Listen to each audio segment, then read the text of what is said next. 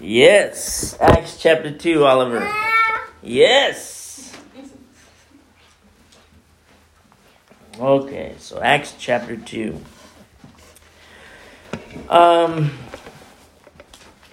There are a lot of doctrines that teach certain things about the book of Acts and the power of the Holy Spirit. But we're going to look at what the Bible has to say about these things. And there are a lot of people, I used to go to a Pentecostal church, which is very big on, the aspects of speaking in tongues. Very big. The charismatic church. And I have to admit, there is a lot of abuse today in speaking in tongues. A lot of abuse where it does not align with Holy Scripture. But I'm not going to speak negatively about the gift of speaking in tongues because it is a biblical truth. But yet the Bible says there are certain things that have to happen, when you speak in tongues. Paul writes about it more in to certain churches. How, when you speak in tongues, there must be an interpreter to say these things, what this means. Otherwise, people are going to think it's crazy town. And you see these things happening in churches all over the place. There's what they call the revival that happened in Florida. And they call it like the laughing revival. And you can watch it on YouTube. You see these videos of all these things happen. And you just see these people. It's just crazy town. It's craziness. Things that do not align with Holy Scripture. But yet we're going to see what the Bible teaches us about what happens in Acts chapter 2 and the moving of the Holy Spirit.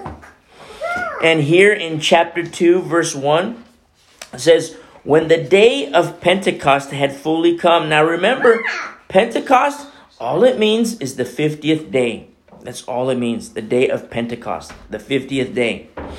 And, in accordance with the law, I'm not advocating the law, but I'm pointing to what the law teaches. But in accordance with the law, it was after the feast of the first fruits. After the feast of the first fruits, it was the 50th day. It's also known as the Feast of Weeks, that particular time period. Or it's also known as the Feast of the Harvest. It's a very big deal. As New Covenant believers, the Feast of the Harvest. But in accordance with the New Covenant, as New Covenant believers, it's after the rising of Jesus Christ. The 50th day after the rising of Jesus Christ. So the day the tomb was empty, count 50 days from that moment, and that's when Acts chapter 2 happens. It's something entirely new that's about to happen. And so the writer here, Dr. Luke, he writes in Acts chapter 2 that when the day of Pentecost had fully come, they were all with one accord in one place. This is a big deal throughout the book of Acts. A huge, huge deal throughout the book of Acts. What you say, what do you mean? What's a big deal? The church body in one accord. One accord. It's a very, very big deal. Because it happens a lot throughout Scripture. Especially in the book of Acts. You see a church body, they're all in one accord. It happens a lot. What it means, it's in the Greek, homothumadon. It's one mind. One mind. And I have to say, unlike today. Because what happens today in a church body, you might have a pastor that teaches and is going through the Bible, and then all of a sudden somebody raises their hand and says, hey, pastor, I think you're wrong about this. And the pastor will say, okay, maybe I'm wrong, but whatever you think, that's the truth. And then somebody else will raise their hand. And then the pastor will say, what do you have to say? And the other person says, well, I think you're both wrong. I think it's like this. And then the pastor will say, well, if you think that's the truth, then, so be it. That's what you see in churches today. And it's such a trip. Liz and I, we went to a church one time where, the pastor was teaching, and then he started to say, well, I think this, but my wife thinks this. So, you just come up with your own conclusions, and then somebody literally raised their hand. He calls on the person, and the person says, well, I think this. So he changed his mind, like on the spot. And it's like, wait a second, that's not the church body in one mind. That's not one mind. What it is, it's a whole bunch of minds. I mean, look at one person with the doctors call it bipolar. I don't know if there's such a thing as tripolar. I would call it maybe schizophrenia. But you're crazy people. And it's such a trip because, have you ever talked to somebody that's bipolar? It's like they're happy 1 minute, and you go to the bathroom, you come back, and then they're mad at you. And it's like, what in the world is happening? Crazy town. And what blows me away is you have the exact same thing in the church today. Bipolar, schizophrenia. Spiritually speaking. You say, Jay, that's a little hardcore to say. Is it really? Because a lot of people like to make these excuses and say, the power of the Holy Spirit, the gifts of the Holy Spirit, that was for 2,000 years ago. It's not for today. And I say, where in the Bible does it say that there's an expiration date on the gifts and the power of the Holy Spirit? You will not find it. You won't find it. It's not written. You know what the problem is? The problem is you and me and all these people who live lives in hypocritical lifestyles. I shouldn't say you and me. But the problem is the flesh. That's what the problem is. And because it's a problem with the flesh, it's like, okay, there's no power of the Holy Spirit. Because in order for us to live out the Christian life, remember, the Holy Spirit has to do the work inside of you, inside of me, and then he'll do the work, through you and me. That's the disconnect. And here you have the church body in one accord, one mind. And what do I say? I say the mind of Christ. You say, how can you know the mind of Christ? Remember, the Word became flesh. Genesis to Revelation, the Word became flesh. Look what happens here in verse 2. And suddenly there came a sound from heaven, translates as a loud roar from heaven, as of a rushing mighty wind, and it filled the whole house where they were sitting. This is, these are things that can be explained. It's how the Spirit moves. A lot of times people like to explain the miracles. They like to explain or attempt to explain the power of the Holy Spirit. But what do I say? It's inexplainable or unexplainable. English is my second language, so it's unexplainable. Miracles, certain things that you will never understand. Like, how is this possible? How is this humanly possible? This guy was a crack addict. This lady was a prostitute. And now they're Christians? Now they're following Jesus Christ? You can't explain it. It's the power of the Holy Spirit. And remember what happens here in verse 3. Remember, so, the disciples, they're gathered in one accord in one place. And then all of a sudden, this miracle happens. This loud roar from heaven as of a rushing mighty wind. And it filled the whole house where they were sitting. Verse 3 says, then there appeared to them divided tongues as of fire, and one sat upon each of them. Divided tongues here translates as separated and distributed. Divided tongues as of fire. And one sat upon each of them. So the tongues were distributed. I don't want to go off topic, and I don't really think it's off topic. But take, for example, a car. Okay? A marvelous piece of engineering. You can take a 1960s whatever, 1970s whatever, 80s, 90s, 2000s whatever, but it's a marvelous piece of engineering.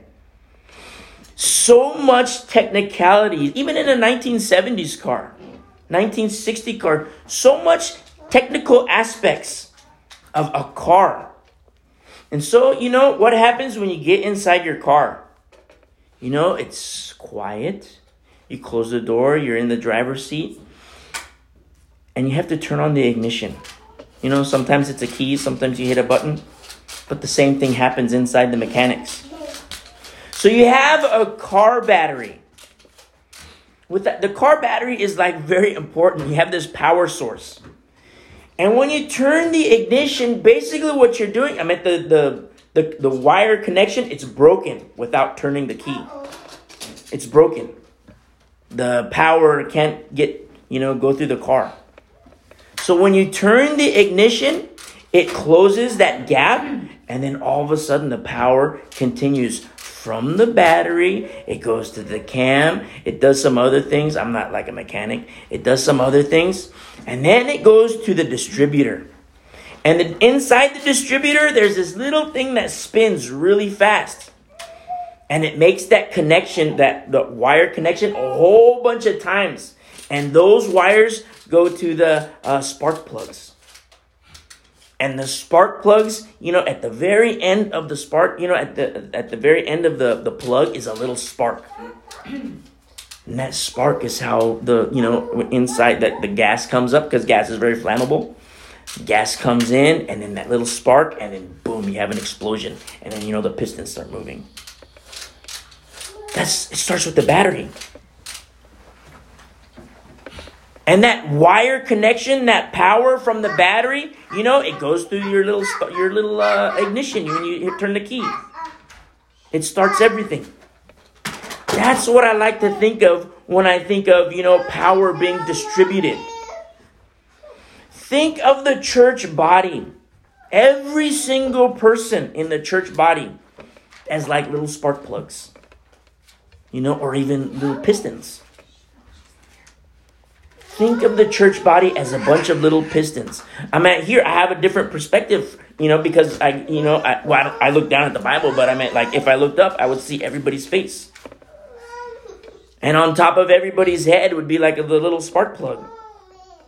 Power being distributed. But then what happens, the Bible speaks about, and I'm speaking about the church body. I'm not speaking about individually. Because individually something happens in terms of, whether or not we're aligning with Holy Scripture. That's individually. But I'm speaking about corporately as a church body. The Lord gives us very specific guidelines on qualifications for a pastor. Biblical qualifications as a pastor. And I'm not trying to, boast. Think of me as like the slimiest piece of garbage ever, except I have a mouth. And I'm not trying to boast or anything like that, but the Bible is very specific on qualifications for a pastor and qualifications for an elder and teaching the Word of God. It's very, very spiritually sensitive in terms of the power of the Holy Spirit being distributed to the people. And I'm speaking corporately. Individually, we all have our own personal responsibilities to yield to the leading of the Holy Spirit as defined in Holy Scripture. But I'm speaking about the corporate body. The qualifications for a pastor or the qualifications for an elder, and how the Holy Spirit, how that power comes down from the Word and then is distributed to the church body. If you consider like a conductor, like a symphony, a conductor. Say, for example, every person here has an instrument. Some have a violin. Somebody might have, the drumsticks. Somebody has a trumpet. Somebody has the flute or whatever. Somebody has a clarinet. Somebody has a tuba. And then the conductor comes out. And then, we start to play our music. The conductor comes out, and it's like, boom, the strings over here. Boom, the flute's over here. Boom, the brass, the trumpet. Oliver in the back with his drums, And it's like this beautiful, beautiful, beautiful music that we start to play. And then, if you ever see, like, you watch like a concert, you see, like, go through a concert hall. I love how it starts because everybody's, finally dressed, everybody's in their tux, or their gowns or whatever. And they're out there with their instruments. And then all of a sudden, the conductor walks out, stands at the podium, says maybe like a welcome to the audience. And then he turns his back to the audience. And then they start to play. And at the very beginning, everybody's, finally pressed, everything's fine. Hair's all nice and neat. But what if it's like a 10-minute ballad? 10 minutes long. At the end of it, everybody's just a mess, sweating, pools of sweat. There's like puddles of spit on the ground, because, between like sets, whatever instrument, they have to clean it and get the spit out of it. The people playing the music, they're like huffing and puffing because, the trumpeters, you watch them in their mouths and they're breathing and they're trying to gasp for air as they perform. And it blows me away because that's what I think of when I think of the church body. We're out there, it's not that we're performing for people. Our audience is one. Our audience is one, and our audience is Jesus Christ. And, it's so cool. Because what happens in context of the world will hate you. The world will hate you. They'll spit at you. They'll try to punch you. They'll mock you. They'll make fun of you. They'll do all these things. But you know what I say? Who cares? Who cares? Let them hate you. Let them mock you. Let them make fun of you. And rejoice because you're counted worthy to suffer shame for the name of Jesus Christ. Your audience isn't them. Your audience is Jesus Christ. And that's how I think of the power of the Holy Spirit. Just like a car or like an orchestra. Everybody has a part. The writers of the Bible, Paul, James, Peter, they all write about one body with many parts. You open the hood of a car, and what do you have? You see all these components when you open the hood. Every single component is very important to the functionality of that car. Every single aspect when you open the hood. How power is distributed from the battery. Once the engine starts, how power is generated. And you have the alternator. But don't forget, you need a voltage regulator too, or else the power's gonna, mess up the whole car. All these different things, and once you turn that key, what happens? Here, as laymen, we turn the key or hit the button, and the car starts. Like, no big deal. But have you ever had car problems?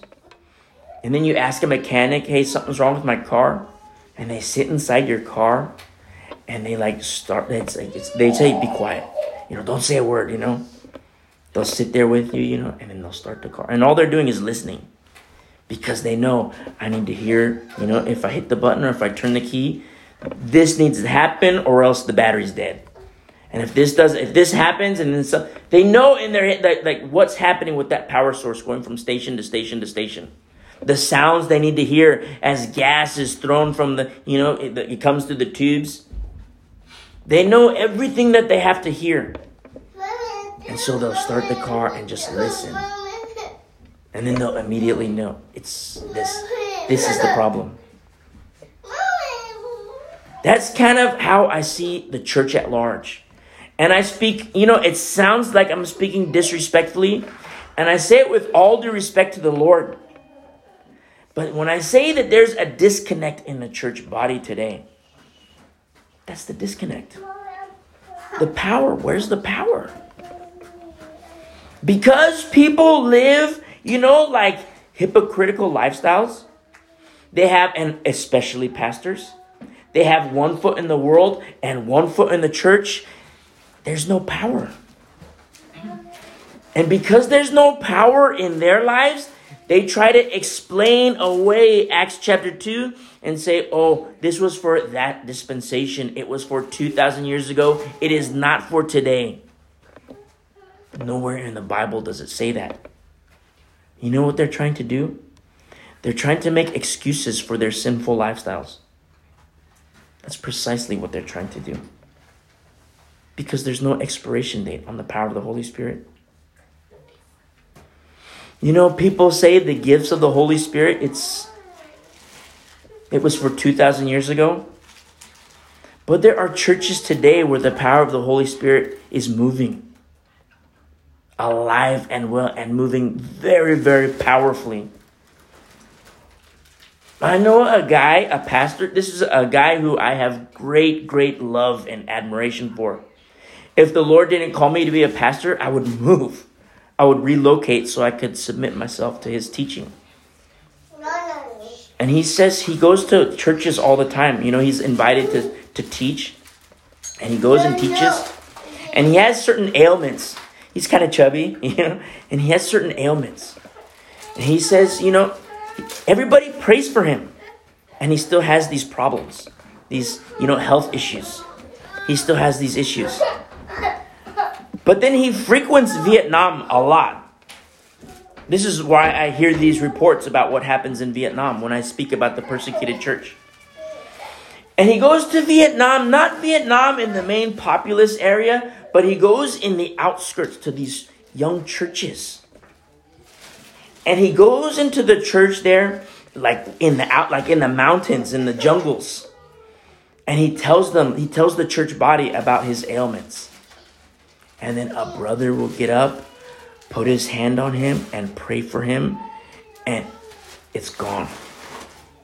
It's gone. Completely gone. How can you tell somebody like that the power of the Holy Spirit was for 2,000 years ago? You can't. There's no expiration date on the power of the Holy Spirit. None whatsoever. And I think it's so beautiful. For me, it kind of puts me in check. And if you're honest with yourself, I wonder if it puts you in check too. What is the disconnect in my life? And so look what happens here. When in verse 3 says, then there appeared to them divided tongues or separated and distributed. You know, when I read this, and I'm going to say, you know, for the rest of your life, I can't lord over your faith. But I strongly encourage you for the rest of your life to think of yourself, think of the vessel that you currently reside in. Think of yourself as like a spark plug. And the power of the Holy Spirit emanating from these pages and right to your heart, right to your mind. It says, then there appeared to them divided tongues as of fire, and one sat upon each of them. And they were all filled with the Holy Spirit. I love it. The book of Acts is so beautiful. Because you're going to see a different church from the church you see today. You see the church body in one accord, as we read in verse 1. One accord, one mind. In obedience to the Lord. Because remember, the Lord says, go to Jerusalem and wait there. And here in verse 4, they're all filled with the Holy Spirit. You know what I see when I read this? They're not on empty. They're not on empty. I'm going to make mention of this throughout the book of Acts. Every single time it says that the church body is in one accord, and every time it says the church body or certain individuals are filled with the Holy Spirit. You're going to see it happens a lot. Not just here, it happens over and over and over and over and over and over. And I can say it over and over. What do you see today? Where is the power of the Holy Spirit? I'll tell you what you see today. When there's no power in somebody's life, they explain it by saying, oh, it was for 2,000 years ago. It was for that dispensation. They use all these big words. It was for that dispensation, which is another way of saying it was for back then and not for today. All these brainiacs, they like to use these big words to sound like they're smart. They'll talk about, dispensation, they'll use all these big words. And it's like, what do you mean? What does that word mean? And then they'll tell you what it means. You're like, why didn't you just say it like this? No. They like to sound like they're smart. And you read the Bible and it's like, wow, I read my Bible and it says you're a fool. You need to repent. This happens a lot in the book of Acts. The church body is in one accord and being filled with the Holy Spirit. As promised by Jesus Christ. It's not a farce. You see a lot in the church body today. It's a farce. They'll say, well, it happened in the book of Acts. It's going to happen with me too. And they start speaking gibberish.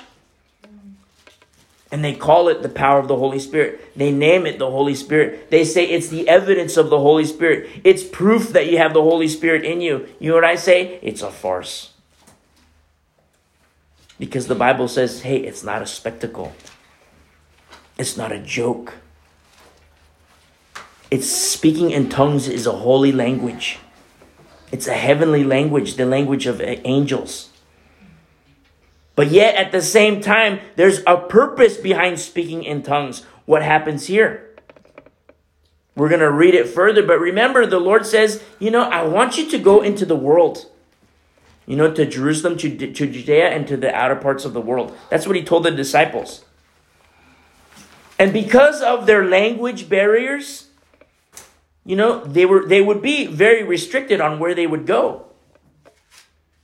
And then the power of the Holy Spirit falls upon them and they start to speak in these other languages. And when they speak in these other languages, there's a purpose behind it. And the purpose is to fulfill the word of God when he says, go into the world.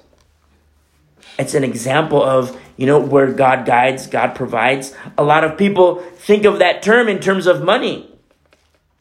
Or where God guides, God provides. They think of it in terms of money. But it has nothing to do with money. The Lord is leading. The Lord is guiding here in obedience. You see the church body doing it in the book of Acts. And I say, be the same way. The Lord says, go here. The Lord says, do this. Okay, do it. And then wait on the Lord to provide. Liz and I have talked to missionaries before. They say, well, they give this big old speech. They send all these postcards. They send all these letters. Oh, the Lord is calling me over here to Zimbabwe. The Lord is calling me over here to China. The Lord is calling me over here to Russia. Help me, be a part of what the Lord is doing. Give me this money. Send me this money. And then, like a week later, a guy comes to me and says, hey, Jay, the Lord called me to Russia.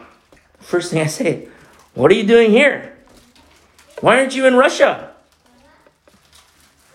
The Lord called you to Russia. Why are you here? We should be like, FaceTiming, or call me on the phone or send me an email, do whatever. You say the Lord called you to Russia. What in the world are you doing here? But then they say, the Lord called me over here, but I can't go there unless you do this.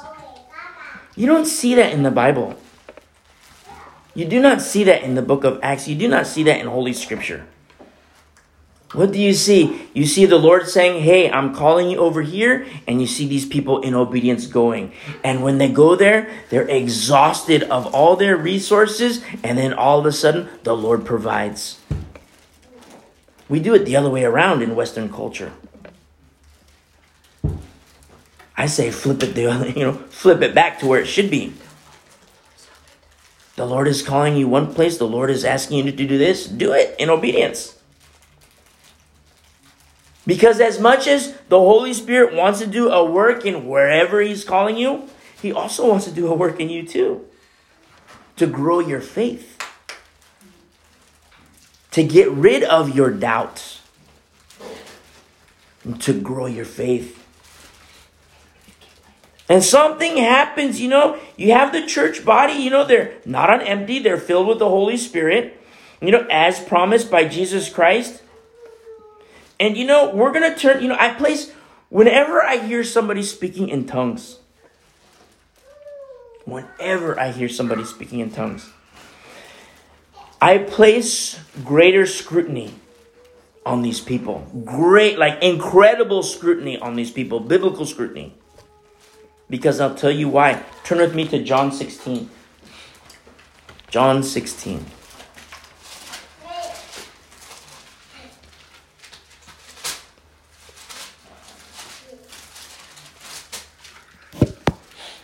So something happens, you say wait, Jay, why is it that you say you place great scrutiny whenever you hear people speak in tongues? This is precisely why. In John 16, remember in verse 7, he says, "Nevertheless, I tell you the truth. It is to your advantage that I go away, for if I do not go away, the Helper will not come to you. But if I depart, I will send him to you." And then something happens here in verse 13. Look at verse 13. He's speaking about the power of the Holy Spirit and what's happening in our study in the book of Acts chapter 2.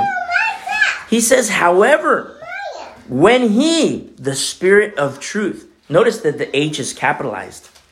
"When he, the Spirit of truth, has come, he will guide you into all truth." That's why I place greater scrutiny on people who speak in tongues. Because they say it's the power of the Holy Spirit. It's evidence of the Holy Spirit in your life. Okay? So if you're going to speak in tongues, why is it that you allow women pastors? If you're going to speak in tongues, why is it that you're still on the crack pipe? If you're going to speak in tongues, why is it that you're, a sex addict? And you're addicted to pornography and you're beating on your wife and cheating on your wife?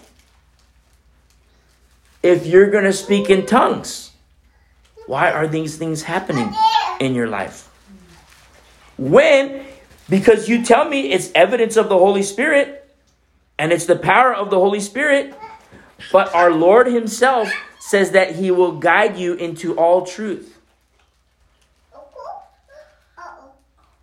Who's the liar? Either you're the liar or Jesus Christ is the liar. And I shudder at even saying it like that. Because that's the disconnect in people's life. However, when he, the Spirit of truth, has come, he will guide you into all truth. For he will not speak on his own authority, but whatever he hears, he will speak, and he will tell you things to come. He will glorify me, for he will take of what is mine and declare it to you. You see, I don't understand what's happening today. I understand it, but I don't understand because, the Bible is kind of easy. It's not written with huge words. It's written for you and me to easily understand. But remember, the Bible also says it is spiritually discerned. The Holy Spirit will help us understand these things. So I hear somebody speak in tongues and they say, "Oh, it's evidence of the Holy Spirit. It's evidence of the Holy Spirit. It's the power of the Holy Spirit. That's how I'm able to speak in tongues." It's like, okay. Since the Holy Spirit will guide me into all truth and guide you into all truth, why do I not see truth in your life? Maybe what you're calling the Holy Spirit, maybe it's a lie. Maybe you're deceived. I'm not trying to be harsh. I'm not trying to be mean. But I would much rather grieve people than grieve the Holy Spirit. I would much rather grieve people over grieving the Holy Spirit. The Bible speaks about, what happens when, it's a sign of the last days. All these people who are offended, it's a sign of the last days. You say, what do you mean it's a sign of the last days? Well, we read it not too long ago in Matthew 24. You don't have to turn there, but I'm just going to read really quick. In Matthew 24, it says that in Matthew 24, verse 10, and then many will be offended and betray one another and will hate one another. I mean, this kind of rings true today. But it also rang true, years ago, hundreds of years ago. That's why Jesus Christ says, count the cost. The cost of following him. People will hate you. They will make fun of you. But yet the word of God is true. I want my life to align with Holy Scripture. I want your lives to align with Holy Scripture. I want us to be of one mind. I don't want us to be spiritually bipolar or tripolar or schizos, That's what you see in the world. People who have a debased mind. Which, I have to say also, is a form of judgment. Why? Because there is no love of the truth. No love of the truth. It's in the Bible. Read Paul's writings to the church in Thessalonica. Because there was no love of the truth, God gave them over to a debased mind. It's to love truth.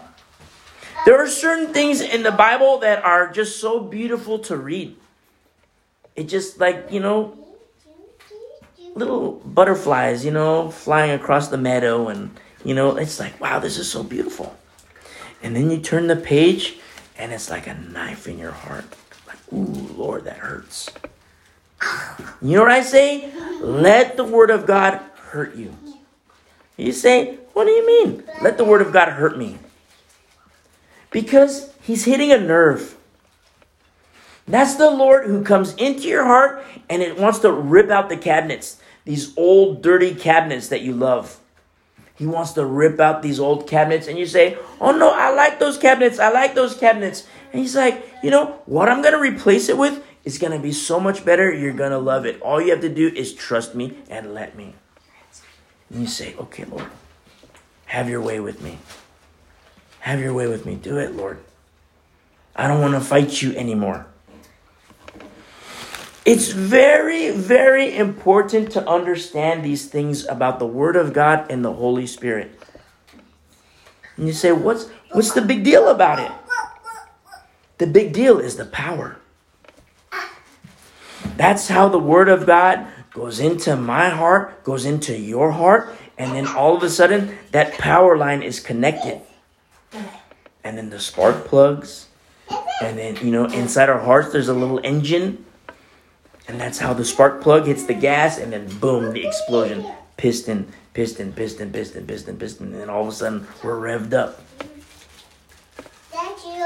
Outside of that, there's no moving parts. There's no power.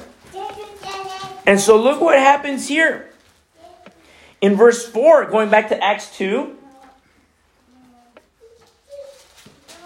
In Acts 2, verse 4, and they were all filled with the Holy Spirit and began to speak with other tongues. Translates as languages, as the Spirit gave them utterance. As the Spirit gave them utterance. I have to say, this is a big deal. These verses that we're reading now, it's very huge in Pentecostal churches, in charismatic churches. And a lot of times it leads to crazy town. People just go crazy. They go nuts. But yet, remember what Jesus Christ says, how the Holy Spirit will guide us into all truth. That he is the Spirit of truth. And then you start to understand, because the Word teaches,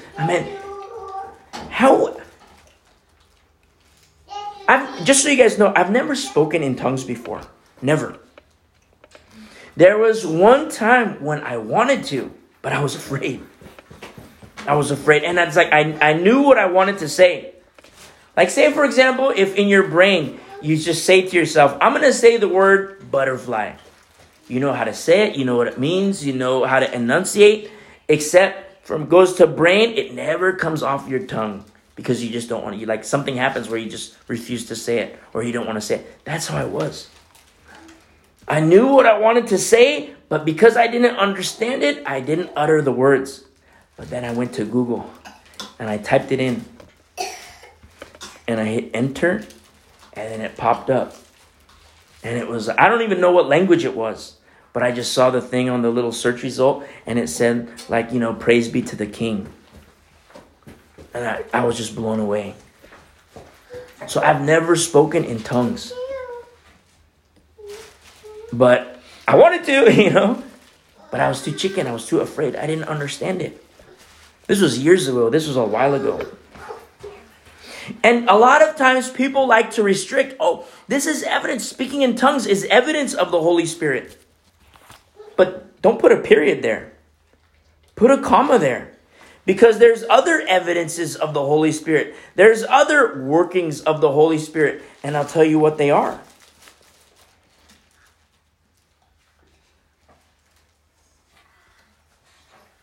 In Galatians chapter 5. I'll read verse 19. I was just going to go straight to 22, but I'm going to read verse 19. Galatians 5:19. Now the works of the flesh, not the spirit. The works of the flesh are evident, which are adultery, fornication, uncleanness, lewdness. So that's kind of what goes along the lines of tripping me out. Where people say, I speak in tongues. I speak in tongues. You should speak in tongues too. And so they speak in tongues, but yet they're a fornicator. They speak in tongues, but yet they're unclean before the Lord. They're lewd. As it says here in verse 20, idolatry, sorcery, hatred, contentions, jealousies, outbursts of wrath, selfish ambitions, dissensions, heresies, envy, murders, drunkenness, revelries, and the like, of which I tell you beforehand, just as I told you in time past, that those who practice such things will not inherit the kingdom of God. Emphasis on will not inherit the kingdom of God. I know that sounds scary. I know for me, it terrifies me. You mean to tell me if I practice these things, I will not inherit the kingdom of God? It is written. That's what the Bible says. You say, okay, how do I not be jealous?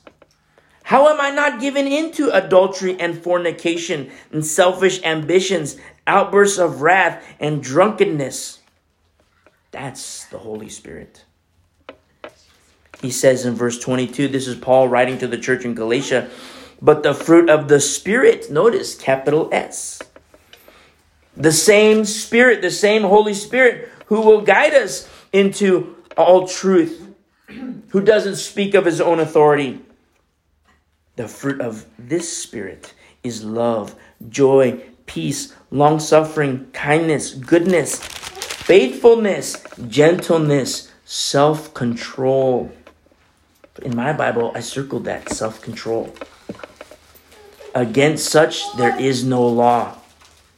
And those who are Christ have crucified the flesh with its passions and desires. You have all these passions and desires in your heart. Don't forget the ministry of the Holy Spirit. Knowing and understanding the Word of God, it's like, okay, I'm going to take my passions and desires and throw it in the trash. You know why? Because that guy is crucified and I'm alive in Christ.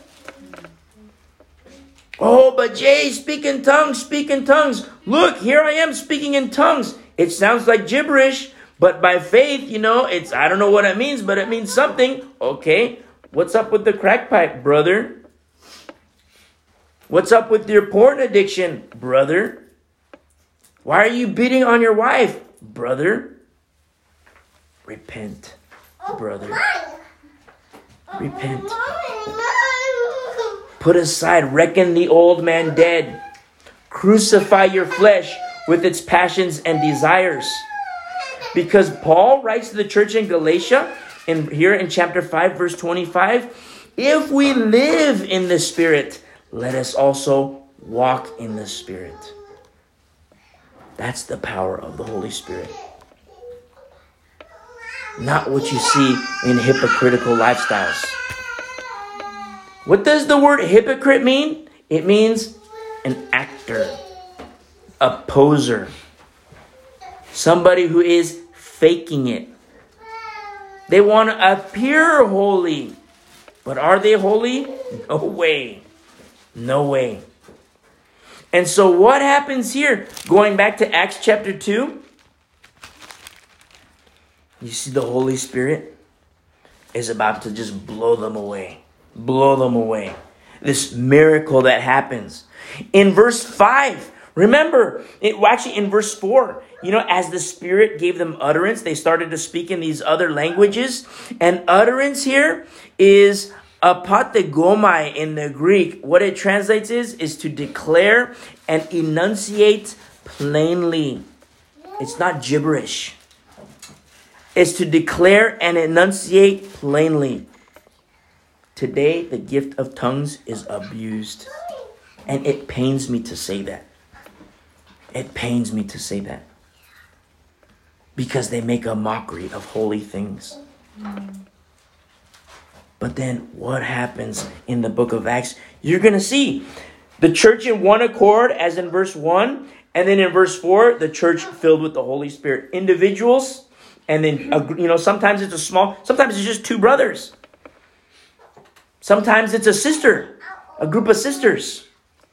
Men, women, young, old, it doesn't matter. Who is it that is aligning their heart with the heart of Jesus Christ?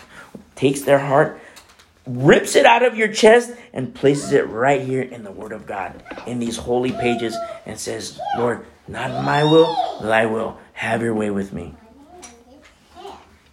There's a lot of dying that has to happen in the church today. You say, oh, wow, Jay, that's so hardcore to say it like that. You know what I say? Oh, that's too hardcore, that's too hardcore, that's too hardcore. You know what I say? Is there any other way to live? Is there any other way? Is there any other way? Count the cost. Count the cost. And so look what happens here. Outside of, because there's no power, because you have a power source, like the car battery, which, you sit in your car and it's just like, it's not very far from you. Yeah, it's under the hood, but when you look at your dashboard, it's not very far from you. For us, metaphysically speaking, supernaturally speaking, the power source is in the heavenly realm. That's the power source. Are you connected to the power source? You open your Bible, it's like turning the thing, turning the ignition, turning the key, or hitting a button. It's like, boom, power source. That's how you live the Christian life. Somebody punches you in the face, and the old man wanted to, put your elbow in their face. But no, because you're connected to the power source, you're like, okay. It's okay. And then, that's how we're able to live the Christian life. In the power of the Holy Spirit. And the leading of the Holy Spirit. Now look what happens here in verse 5. He says in verse 5, and there were dwelling in Jerusalem Jews, devout men. Devout here translates as religious and pious. From every nation under heaven. So there's Jews all over the place in Jerusalem. From all over the world. They come and gather. Say for example, we take a church trip. We get on a bus, we rent a bus. A nice bus.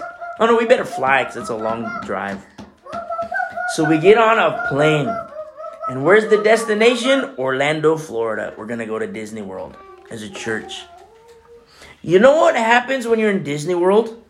A lot of people like to come to Disney, like people from Germany, people from Africa, people from South America, people from Mexico, people from Scandinavia, Russians, Chinese, Asians, everybody. You go through Disney World and you're standing in line and you hear all these weird languages. people are speaking in their native tongues. A kid runs off and you hear weird language. And they're telling the kid, hey, get your behind back over here. Just like we do in English. So picture that in Jerusalem. All these Jews that are gathering from around the world and they're speaking in their native tongues, Jews from China, Jews from Russia. I'm speaking kind of like, a little facetious in my little additives. But I'm trying to paint a picture of what this is like. All these, Jews are gathering like if we were to go to Disney World and gather in Disney World. You stand in line and you hear all these different languages. And then something happens here. Remember that these are devout Jews. And in observance of the law, they're gathering in Jerusalem. They gather in Jerusalem. Turn with me to Leviticus 23.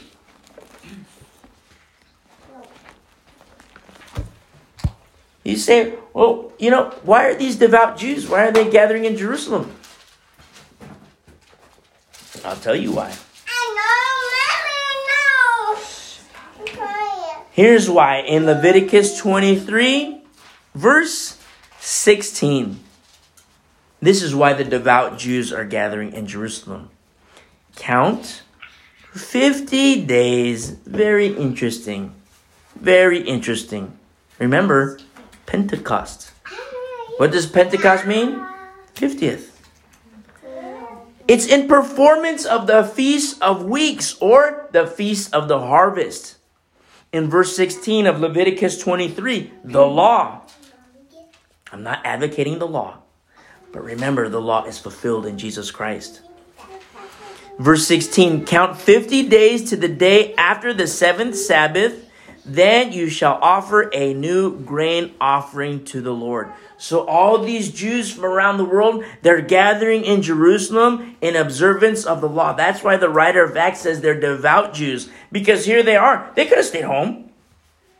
They could have stayed wherever they wanted to stay and went to synagogue over there. But no, they were so hardcore that they said, we're going to follow the law and we're going to go to Jerusalem. And we're going to do it exactly like the law says. You think the Lord doesn't know the hearts of these guys? The Lord knows, wow, these are devout people. In observance of the law, and all of a sudden, what's going to happen to them? Now let's go back to Acts chapter 2. A little backdrop to these devout men. They weren't just going to Jerusalem to, hang out, and have a good time. They were going to Jerusalem to honor the Lord. What they knew of the Lord in accordance with the law. And so they heard the loud ruckus. What happened in verse 2? When verse 2, and it says, suddenly there came a sound from heaven or a loud roar as of a rushing mighty wind.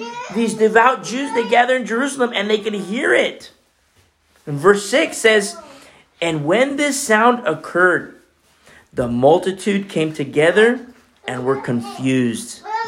In the Greek, it translates as an assembly of people that were in total disorder. They were confused because everyone heard them speak in his own language. So say, for example, we take a church trip to Orlando, Florida. We're there in Disney World. And it's like, wow, we're having a good old time. We're having fun. And then all of a sudden, this loud rushing wind, a mighty roar, comes upon us, and the tongues of fire come upon us, and we start speaking in different languages, each of us different languages. The Africans in line, they're going to turn back and be like, whoa, that lady over there, she's speaking in our language. The Chinese people, they're going to turn around and say, whoa, that lady's speaking our language, what's up? The people from, Switzerland, I think they speak English over there, I don't know what they speak. The Germans, they're going to be like, whoa, that guy's speaking in our language. You see what I mean? It's not for the sake of just speaking the language. There's a purpose behind it. To speak truth. To bring good news and glad tidings. So these people, they were confused because in verse 6, because everyone heard them speak in his own language. I have to tell you something, and I don't want to rub anybody the wrong way.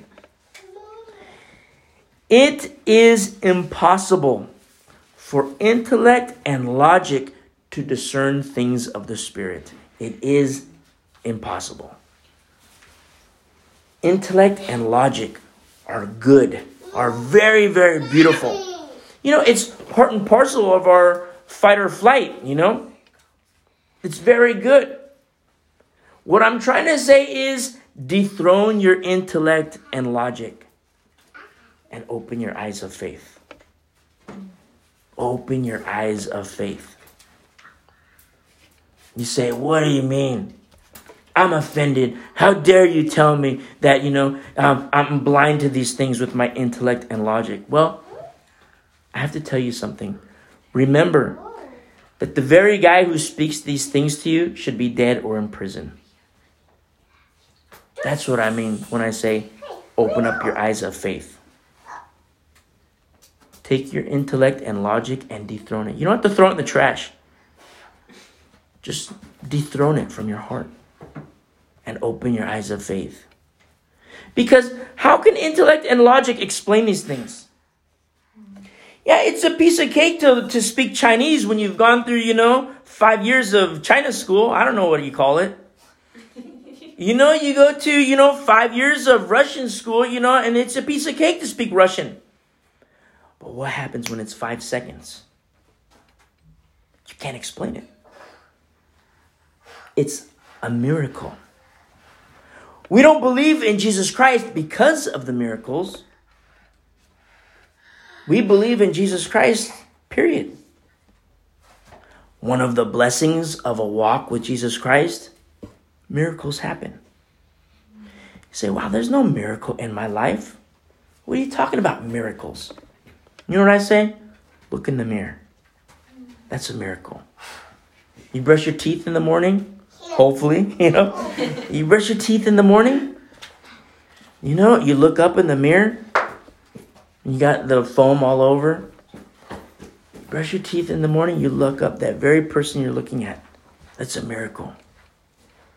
Because you believe in Jesus Christ. And the Holy Spirit is doing a work in your life, in your heart, in your mind, the work of your hands. Or, I could say the Holy Spirit desires to do the work in your life. The question is, the person that you look at while you're brushing your teeth, looking in the mirror, is that person allowing the Holy Spirit to do his work? That's kind of a little bit more hardcore. You say, Jay, I don't like how you put it that way. You know what I say? Is there any other way to live? Is there any other way? Verse 7. Then they were amazed. They were all amazed and marveled, saying to one another, look, are not all these who speak Galileans? Remember, they're straight up hearing their own language.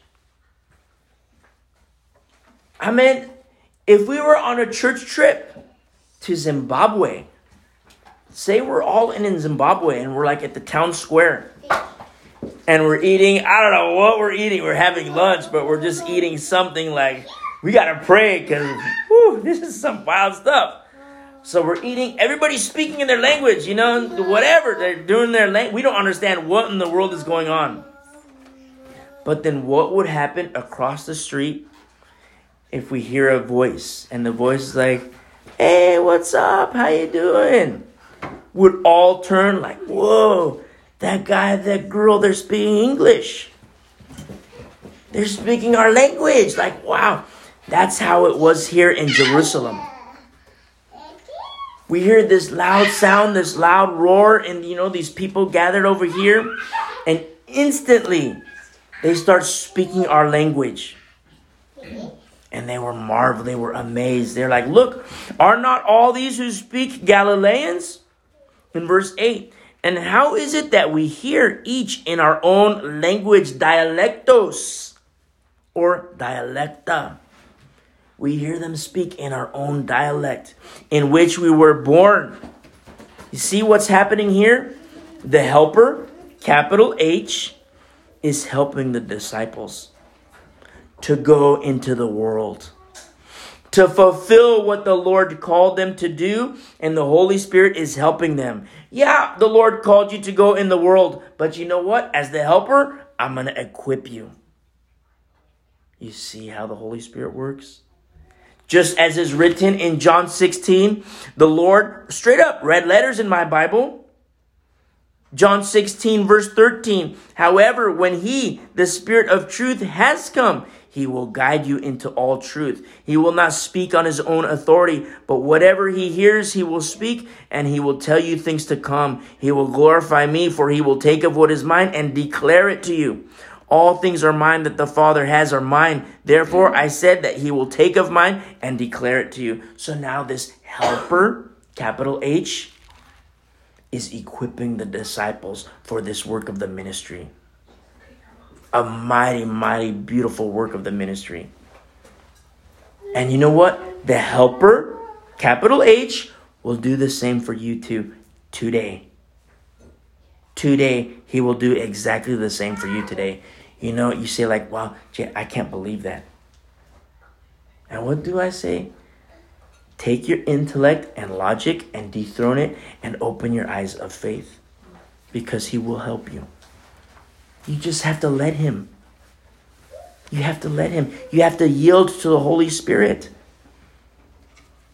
Otherwise, if you don't, you can't call him the helper, because you're not letting him help you.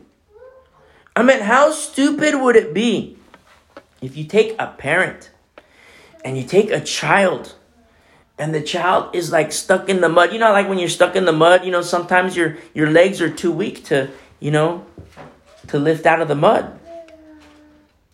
You know, like, I won't say it, but you know what I mean? Like your legs get stuck and finally you can pull out your leg, but your boot's stuck in the mud or whatever.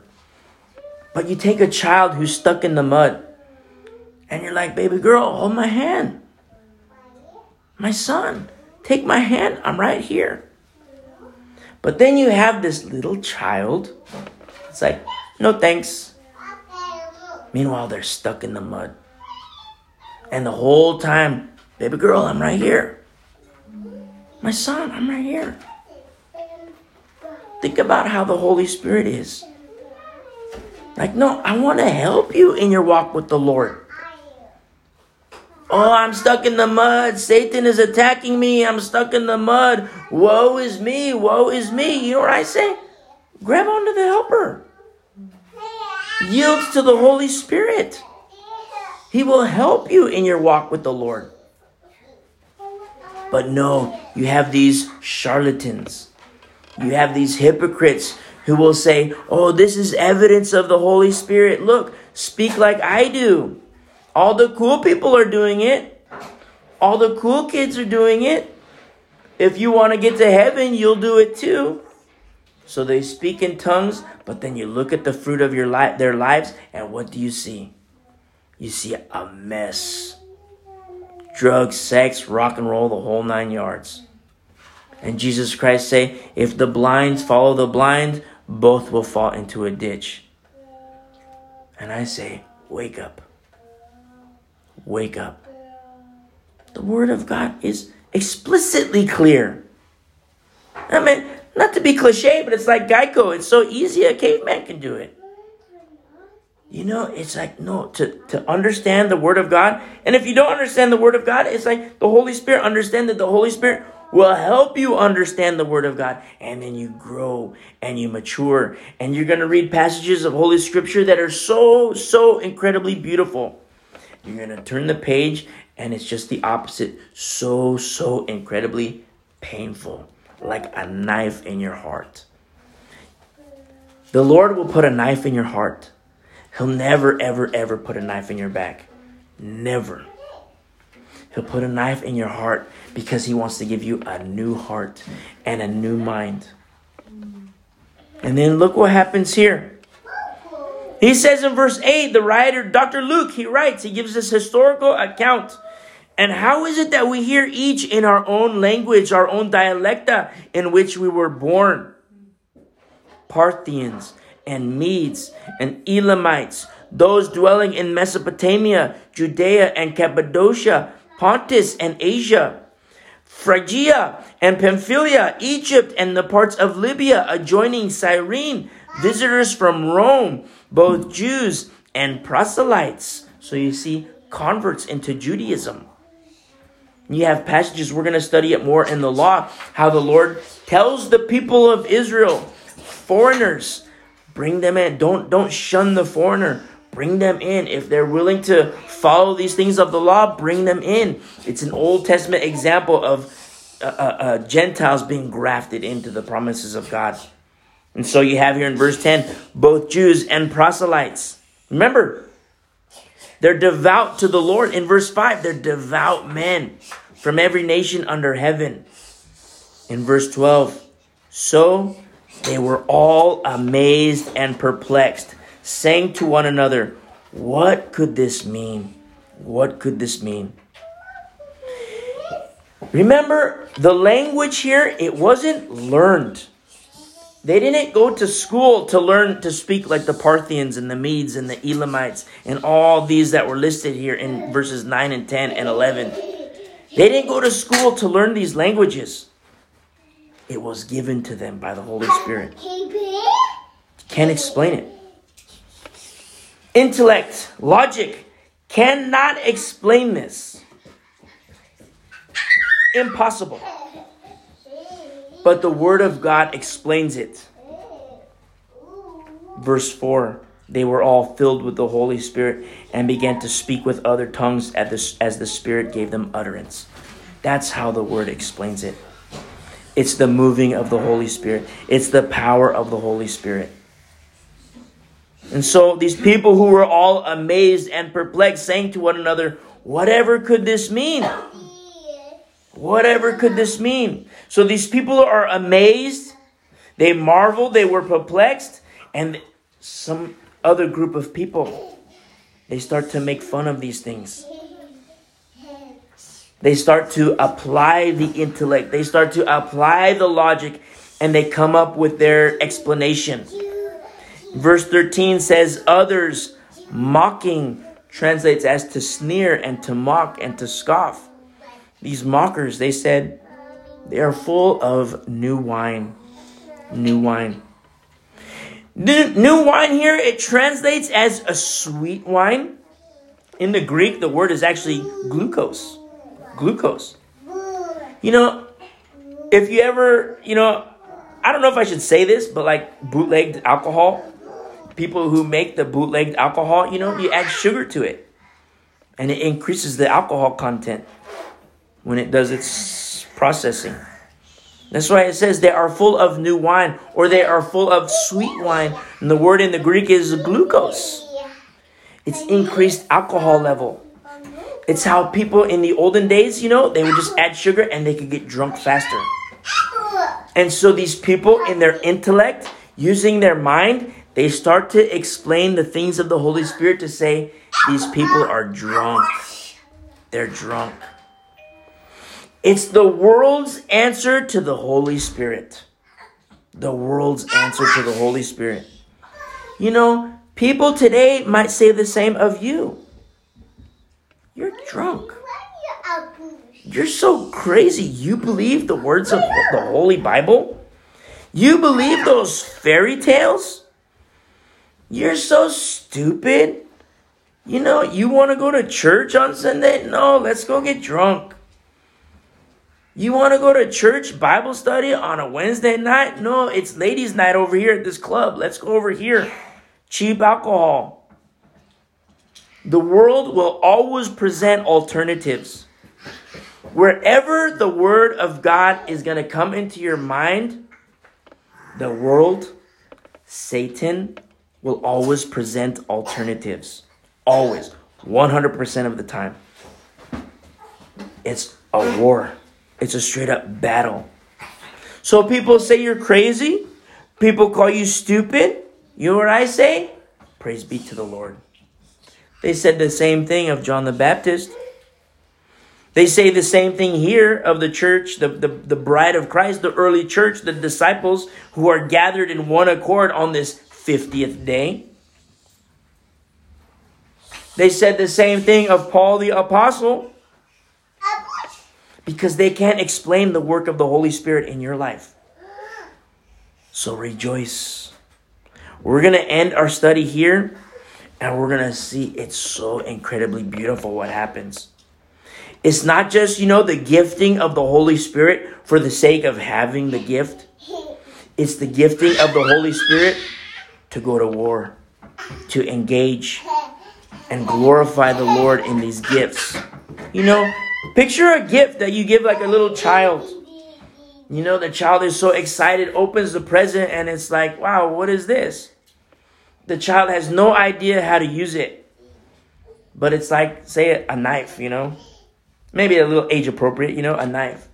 And then the child learns how to use the knife, You can cut bread, you can slice bread, go hunting or do whatever, Maybe I shouldn't say a knife, but you know what I mean. A gift that is given for a greater purpose, for a purpose that can be used in the future. But the same thing applies to the gifting of the Holy Spirit. How the Holy Spirit will gift you with whatever it is. You can speak in tongues. You can have the greatest of knowledge. But Paul writes in 1 Corinthians 13, if you have not love, it's all for nothing. What else is the gifting of the Holy Spirit? Well, we read about it here in Galatians 5. And I'll close in that. In Galatians 5. The fruit of the Spirit is love, joy, peace, long-suffering, kindness, goodness, faithfulness, gentleness, self-control. Against such there is no law. And those who are Christ have crucified the flesh with its passions and desires. If we live in the Spirit, let us also walk in the Spirit. That's the helper. That's the ministry of the Holy Spirit. That's how we live the Christian lifestyle. That's how we have the power of the Holy Spirit. And we're going to see this all throughout the book of Acts. The power of the Holy Spirit. Let's end our study here.